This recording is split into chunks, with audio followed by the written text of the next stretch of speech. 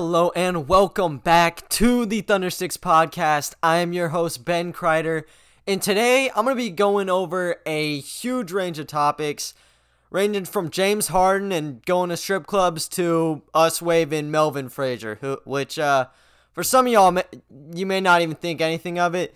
To me, it hurts a little bit, and I'll tell you why in a little later on. But anyways, first off, James Harden, this whole entire saga just keeps going on and on. There has been some news coming out today that makes the situation a little bit easier. But yesterday, oh my gosh, everything was just spiraling out of control for the Rockets.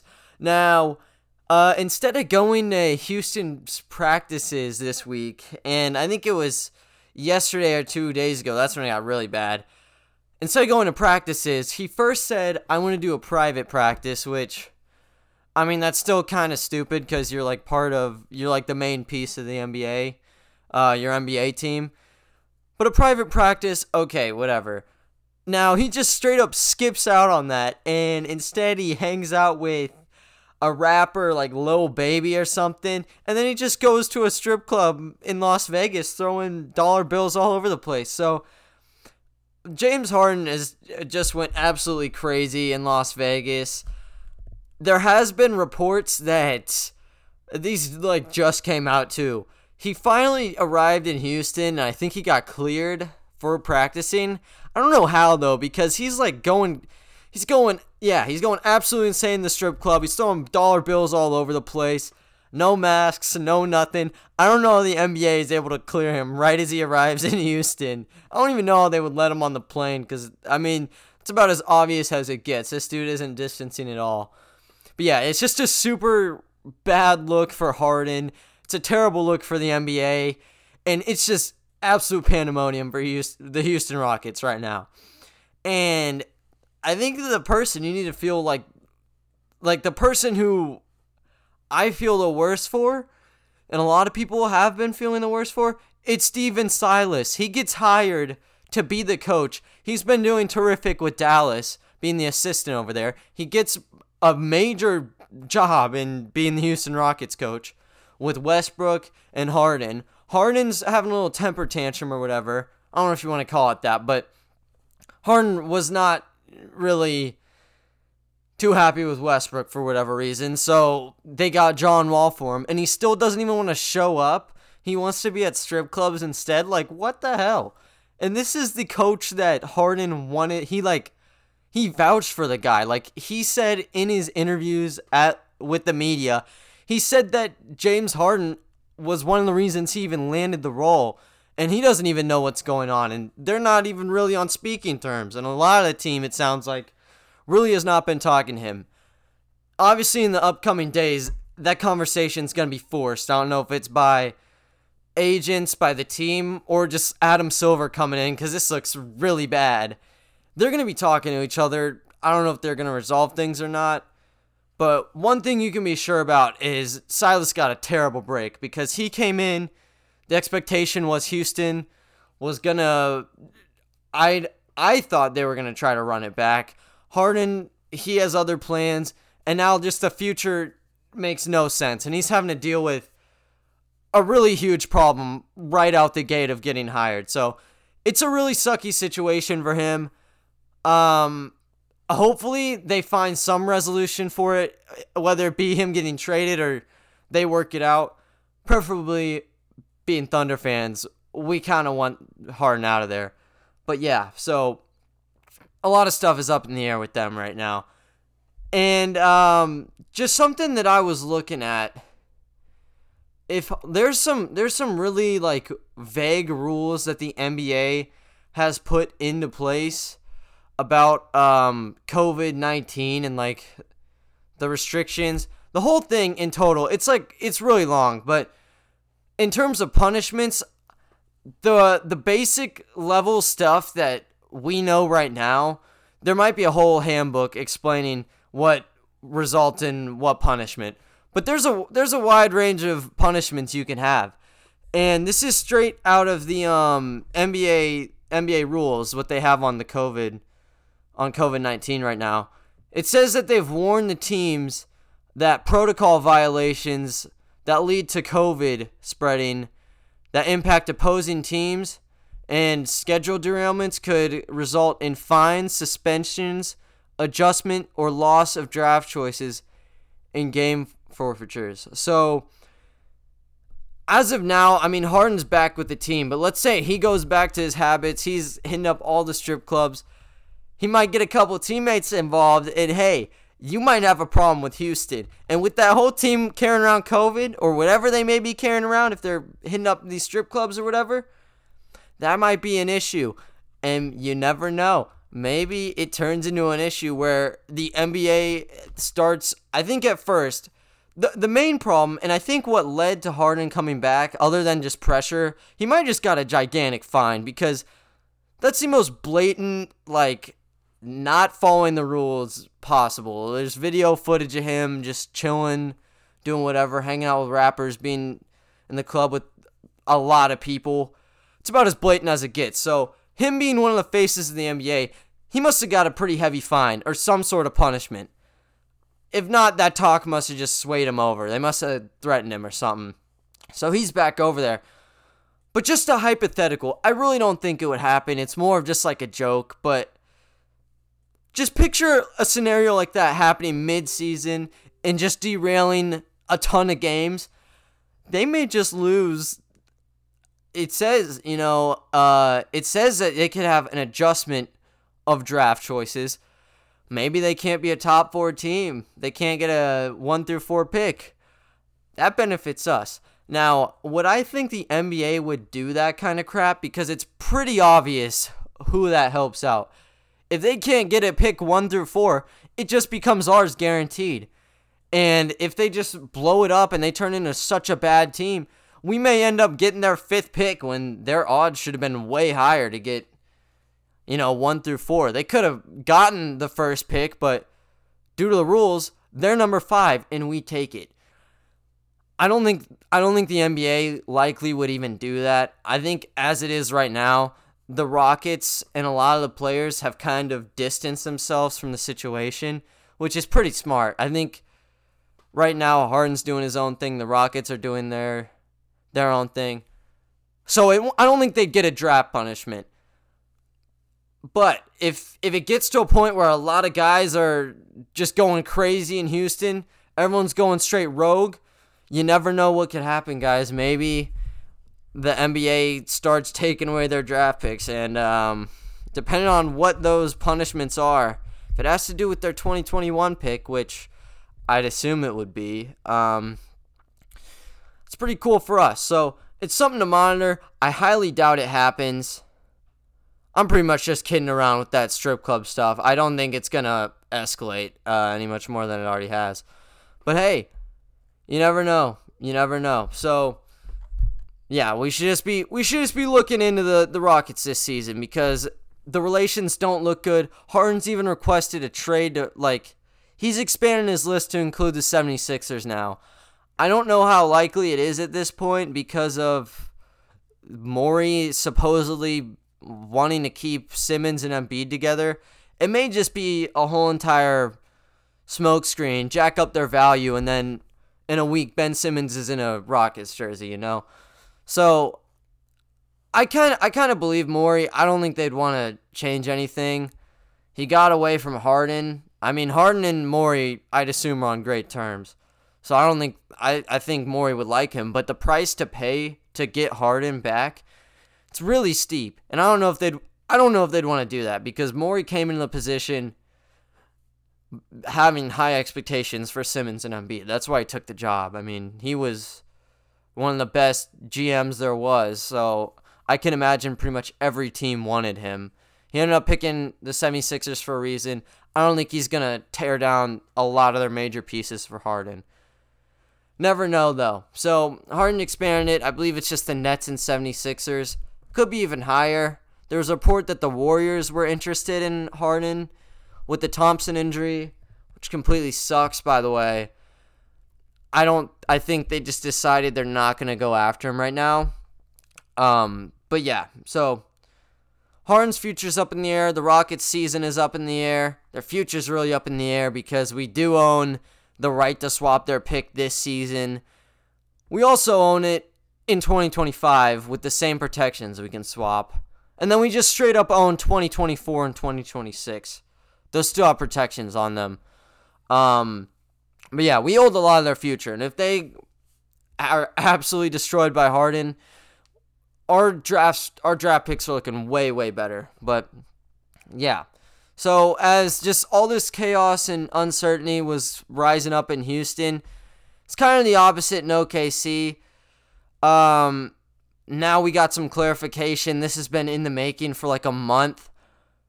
It's finally official. Al Horford deal has been completed. He's heading to OKC. The full trade was we got Al Horford, we got Teo Maledon, the 34th pick. We got a 2025 first round pick. It's top 6 protected. That's actually really good. I wasn't expecting it to be that well of like a protection. So that's a good pick to have. And then we also got the rights to Vasilij Micic. He's like already 26 years old. He's a point guard overseas right now. I don't think he's actually coming over. But yeah, we just got the rights to him. And then the 76ers got Danny Green, Terrence Ferguson, and one that was not expected at first. This like just came out, to my knowledge. Vincent Poirier just got thrown into the deal. And due to him getting thrown in, the 76ers got an $8.2 million trade exception. So that's not bad at all for them.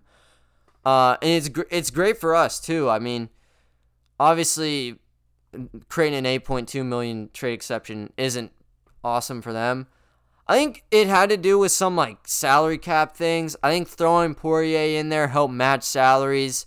And we got to keep a trade exception, and they got a bigger one. Just in basic terms. I may have screwed it up somewhere along the lines, but that's just how I viewed it. Poirier really didn't have a chance with our team. I think maybe he could carve out minutes in the NBA, and we're not expected to be great or anything, so maybe he would have got minutes. He just doesn't fit the timeline for us. He's already 27 years old. I just don't see a place with the team there. We just got Horford, TJ Leaf, and Muscala are probably going to be swapping minutes around at center. And then we got like Moses Brown on a two-way deal. So we are a little thin at center, and I think he would have got minutes. It's just we don't really need him. I think we could find a replacement who's a little bit younger, like a Moses Brown. And if he plays well, he can get minutes for us. So, yeah, there's not really a loss with Poirier. It's better for us. It's better for him as well. He's playing for an actual contender.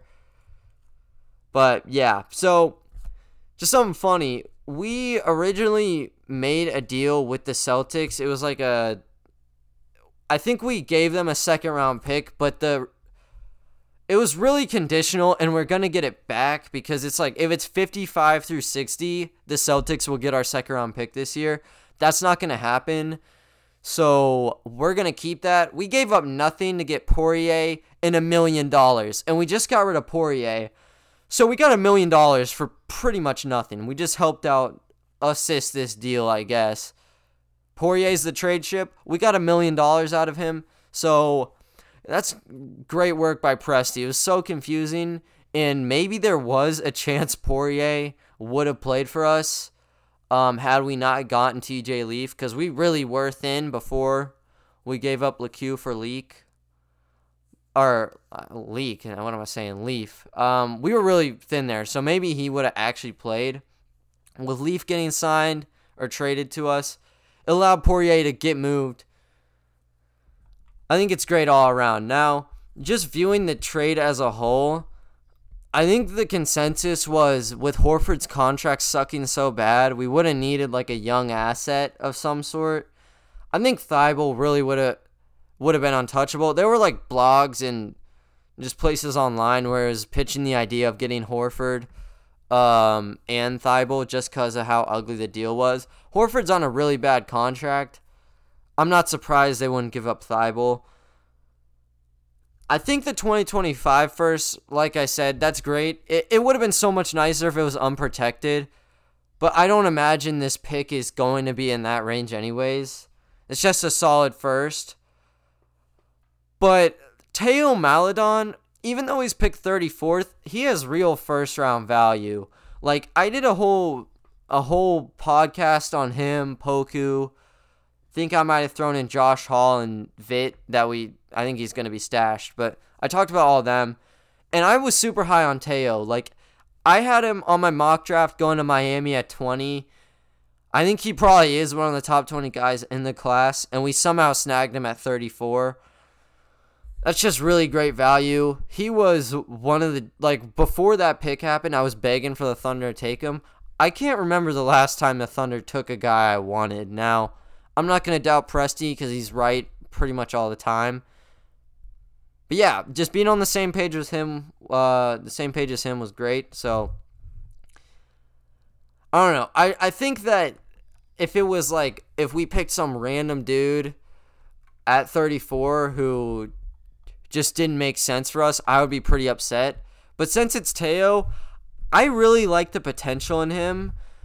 I think that he is one of the best passers in the draft class. I think the only other guys in consideration are like LaMelo Ball and Killian Hayes. He's like in the top 3 for best passers, I think, with Maledon. So he has a good shot. The thing with him is he's really not a great dribbler, and creating shots at times may be a little difficult. He's not stringing up like a crazy amount of dribble moves, and then doing step back threes or nothing. He really likes to play in the pick and roll, and he'll hit you with like a couple dribble moves. He gets that pick, and then he's going in. Sometimes he'll just stop and shoot it, but oftentimes he's going to go in. He's nice when it comes to floaters. He does take contact at the rim. I think he's already like 6'5" or something, so he has a good frame for an NBA point guard. He'll take the hit. But I think what he looks to pass the ball in the pick and roll way more often than he just lays it up. So he always drives in there looking for a dude to pass it to. He throws some straight up lasers in the paint to like the center.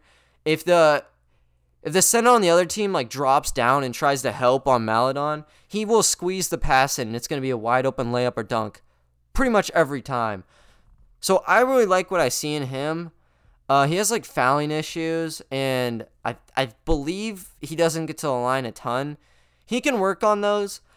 I really like what we got in him, so I'm really happy with the deal, at least in terms of, I think in what we got is pretty fair. Take out Maledon, I'd be so mad, but since Maledon was in there, I like it. I think Ferguson is going to do a lot better with Philadelphia. He had one good game with us and then just never was able to play well again. That was like rookie year versus the Lakers. So I think him being on the other team is better. We threw him out there so much. He didn't put up a lot of numbers like at all. So we needed to move on from him. I think Ferguson might have wanted to move on from us. I don't want to speak for him, but I think Philadelphia is a way better spot for him. That's my point. And then Philadelphia got Danny Green out of it. So they got a good package. They got some actual assets for Al Horford, which was a little surprising. But we still got assets. And maybe, just maybe, Horford becomes a valuable trade piece. Chances are slim. But if we can juice up that stock and like the Raptors really need a center by the deadline, you never know. Presti might be able to work his magic again. So that was just one of the first confirmed things that we have gotten in the past couple days. The second news was the contract details of Frank Jackson. Now, I really didn't know what to expect. I thought that it would just be a non-guaranteed deal due to how many players we already had on the roster. But like in retrospect, Frank Jackson, for being 22, his numbers weren't absolute garbage. So I don't know how we got the deal, but we got him on a 2-year minimum contract. I got that part right. I said completely non-guaranteed. $250K of that is guaranteed. That's like pennies in NBA terms. So there's not a lot guaranteed with Frank Jackson. Now, in terms of what he's going to like bring to the team, he's just a straight up offensive guy. Now, he has a 42-inch vertical. It's not like he's flying around dunking on people or nothing, but he does get some hang time, and he's pretty solid at like reverse layups and just getting up in the air and getting shots up. So as far as that is, I mean, he's athletic. Presti always loves to find athletic guards and shooting guards, so he fits in there. And then he's shown some ability to shoot the ball. Like in college at Duke, he was a 40% three-point shooter. That dropped down when he entered the NBA with the Pelicans. He shot 33% from three last season on 2.6 attempts. So it dropped down. And he actually ended up doing pretty well at the end of the season. I think his stock jumped up. And a lot of people, whenever we signed him, were like super happy about it because his last game of the season in the bubble was against the Magic. He dropped 31 points. So by that point, the Magic and the Pelicans both knew their fate. They weren't going anywhere. So it was really, the stakes weren't too high. They were just kind of throwing guys out there. And Jackson shined. So he put up 31 points and seemed like a lot of people, when he signed with us, were excited for him. I will say, prior to him entering the bubble, his stats were not very good, and I don't even know if he would have got a contract had it not been for the bubble, because he did play a lot better in the bubble than in the regular season. He was one of the most inconsistent players on offense probably ever, so he had patches in the season where he was shooting above 50%, and he would be scoring double figures for like 3-4 games in a row. And then there were times where he just couldn't make a shot to save his life in the season. Now, I found this looking through like ESPN, just the box scores or whatever. He had the game pretty much of his life to that point. November 14th, 2019, playing the Clippers. Amazing game. 23 points, 9 of 14 on shooting. Right after that game, he just was not good. After that, for the next month, you wouldn't have even known if it was a YMCA dude or if it was an NBA player. The performances were not that great. In 12 games, from November 16th to December 15th, he played 10.4 minutes per game. And in terms of shooting, he was 8 of 40. That's 20% from the field. That sucks. And then from 3, he was 4 for 19. Slightly better, that's 21%. For NBA standards, especially when you're what you're known for really is being able to score, that's just terrible. He kept getting minutes. I think after that, there was like another month where, like right after that, he still was cold for a bit. They toned down his minutes, and then he was able to get hot again. So, like I said, with this like him having those stretches, it took him like 2 months to get back in that hot zone. And once he got in it, he was playing great. He was dropping 20 points a couple games. He was dropping double digits. I think it kind of lowered back down eventually. But yeah, his last double-digit scoring game, there was a gap. It was November 14th up until January 11th, almost 2 months. And kind of the ironic part, it wasn't even him scoring like 10. He went from 23 points in November to the next double-digit point performance. It was 22 against the Celtics, and he shot 9 for 18. That's really good. So with him, you have those potential. You have the potential where he can take over the game, but then there's also those times where he just isn't playing too well. Now, in terms of what his actual weaknesses are, I wouldn't count it on offense. It's just he needs to shore up. If he is able to find some sort of consistency with our team, he's going to be great. And I'm optimistic with it. He's shown he can shoot. Like, if he's able to get a couple shots going, you will need to guard him because he does go off like that. But like I said, sometimes he can't find anything out there. He's going like 0 for 6 sometimes. Now, you might be able to patch that up. If you can, that's great because he will be a good offensive piece. On defense and in terms of decision making and really passing, there is an issue. Now, he had a 1.38 assist to turnover ratio last year.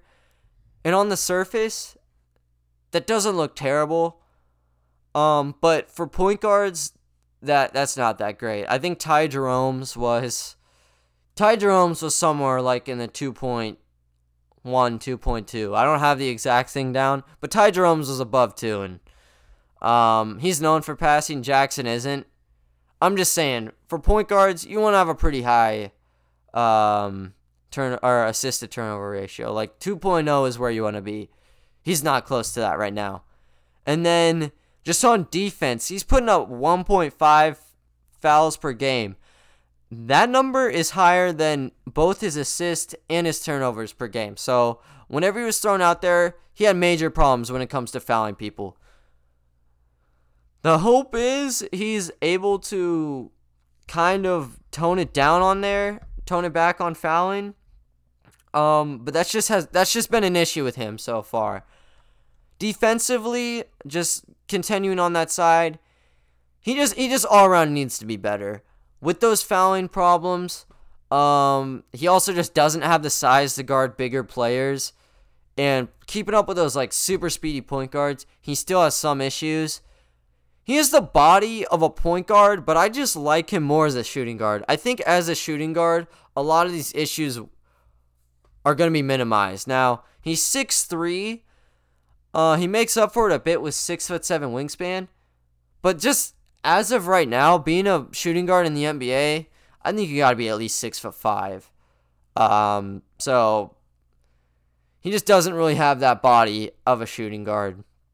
I think if he were to get rotational minutes, I'd just prefer him to be playing shooting guard. I like him more off the catch and shoot, off the ball. I don't love I don't think as a passer he's that great. I think if you were to throw him in a roster where I think he'd ultimately be playing backup minutes. Like Maledon at the 1 or Ty Jerome at the 1 and Jackson at the 2, I think that's great. I don't know if I'd want to swap it around and have Jackson playing point and like Maledon or Jerome playing off the ball, if you get what I'm saying there. Now, he's just looking at the roster, he really is unique in terms of, and really just the history of how we get point guards for the team. All our point guards are like pass first players, exceptions being Russell Westbrook, but he's still a great passer. Jackson's not very good at that. He's like an offensive player. Not so much on the defensive side, not so much on passing. As it is with our team, all our point guards are pass-oriented outside of him. SGA, George Hill, Maledon, and Ty Jerome, those are passers first. Jackson is not. So we just have a ton of point guards and shooting guards going into this. And that kind of leads me into my next point. How exactly does his deal impact the team? And really just more so himself. Because only having $250K guaranteed, that's not a lot of money. So with 8 point guards and shooting guards, when you include Jackson, it's a lot of competition going on. And there were reports of us signing Chason Randall. He's a point guard. He's really just a journeyman. If you want to include him, it's 9. I didn't see any confirmation on him actually being signed by us or not. I think if he were to, he'd just be to play in the G League, just have some veterans out there. So I just rather keep it at 8. Like I said, a point guard, you got SGA, you got George Hill, Frank Jackson, Teo Maledon, and Ty Jerome. And at shooting guard, you have Dort, Diallo, Admiral Schofield, and you have some guys who are going to be playing for the G League team, Melvin Frazier and Antonius Cleveland. They're both shooting guards. Obviously they're not going to be playing minutes for the Thunder as of now, but I just think it's cool to throw them in there. There's just so much competition, and even with those 8 guys at point guard and shooting guard, there's still 10 other players at small forward, power forward, and center. The way it splits up, we have 5 point guards, 3 shooting guards, 5 small forwards, 3 power forwards, and 2 centers. So we need to be able to cut from 18 to 15. We have vets on this team that people think are gone. There's a high chance we need to move some of them. I think we do need to move them. How many we move? That's up in the air. George Hill, Trevor Ariza are the main two being thrown out. Darius Miller, he could be moved. A lot of people like the idea of him staying. He's on a $7 million expiring, so he could be sticking around. Al Horford, I think to start the season, he's going to be playing with us. Muscala, I also think he's going to be staying with us. So the main two players are George Hill and Ariza. I wouldn't completely count out Darius Miller. I think he's a little bit more safe than those two, though. So if we somehow can move 3 of those veterans out of there for no players, we don't even have to worry about it. But I don't see that happening. So if you just narrow it down, there's going to be 1 or 2 small forwards gone, whether it be through trade or releasing one of them. We have 5 guys there, and we have a really promising undrafted free agent in Josh Hall on a 2-way contract. So I think he will be getting minutes with the Thunder. And like I said, I do really like what we have in him. So minutes are going to be super hard to come around at small forward. And not all 5 of them are going to be able to stay. At least that's my belief.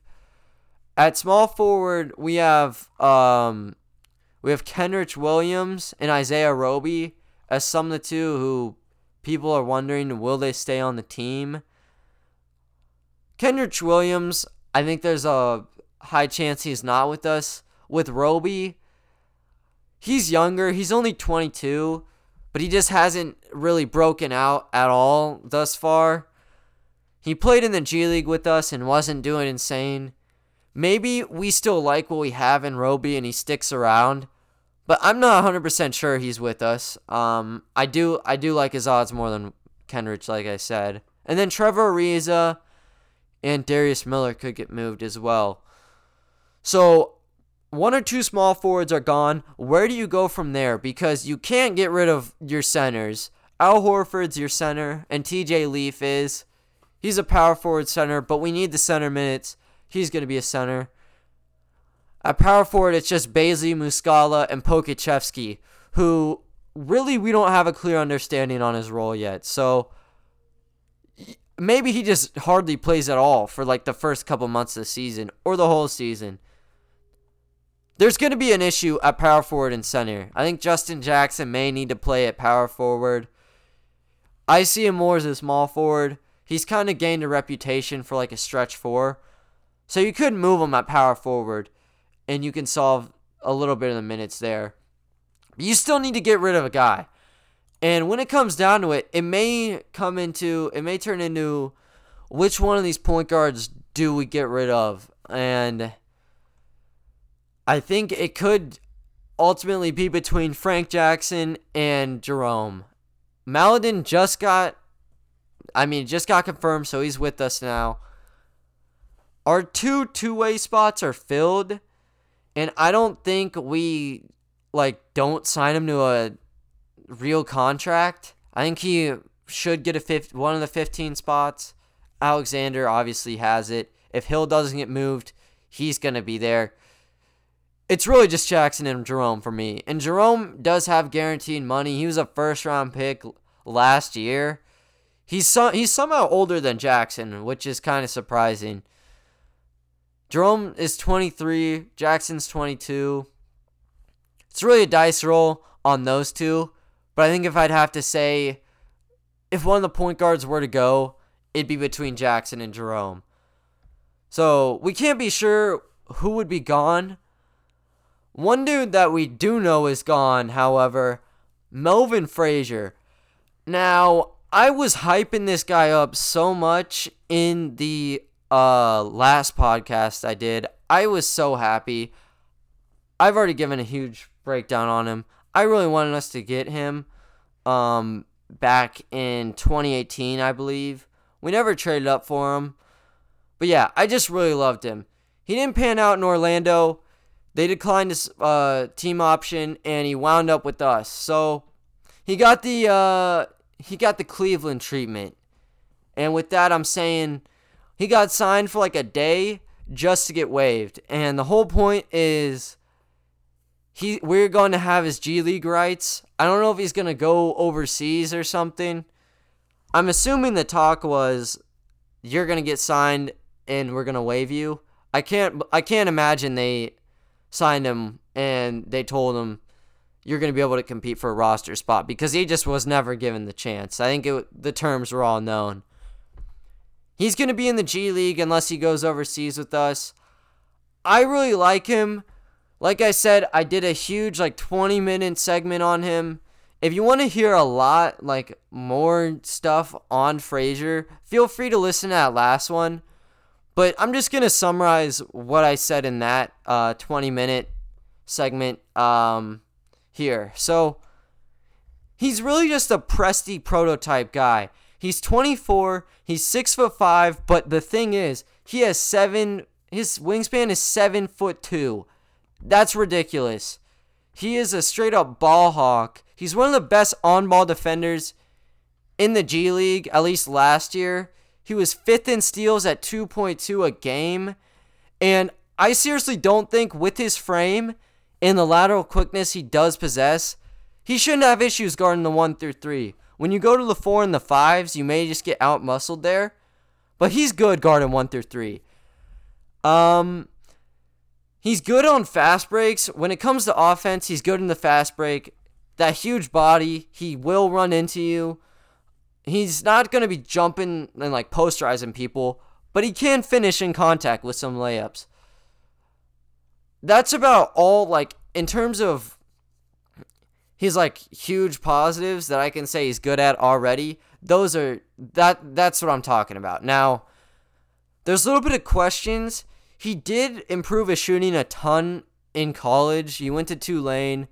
From his sophomore to junior year, he went from 26% from 3 to 39%. It's dipped down to 33 in the G League last season. And he just has inconsistency from there and just really shooting the ball. That's an issue. I like him in the catch and shoot from the corner 3. I think it's fine, but he's not able to create his shot, and even on the chance that he does, there's some games where he just won't be able to hit, and that is what it is.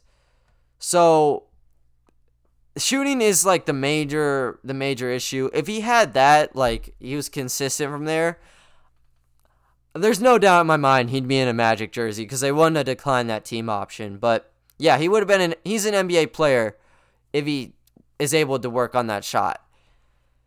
Other than that, the major knocks, and really the only knock I have on defense, he is able to rack up fouls super quickly. And that just comes into, he needs to work on just being smarter with it. He's able to get results when it comes to steals, but he does get a little bit too aggressive sometimes, and that's how you end up with him having to get benched for fouling a ton.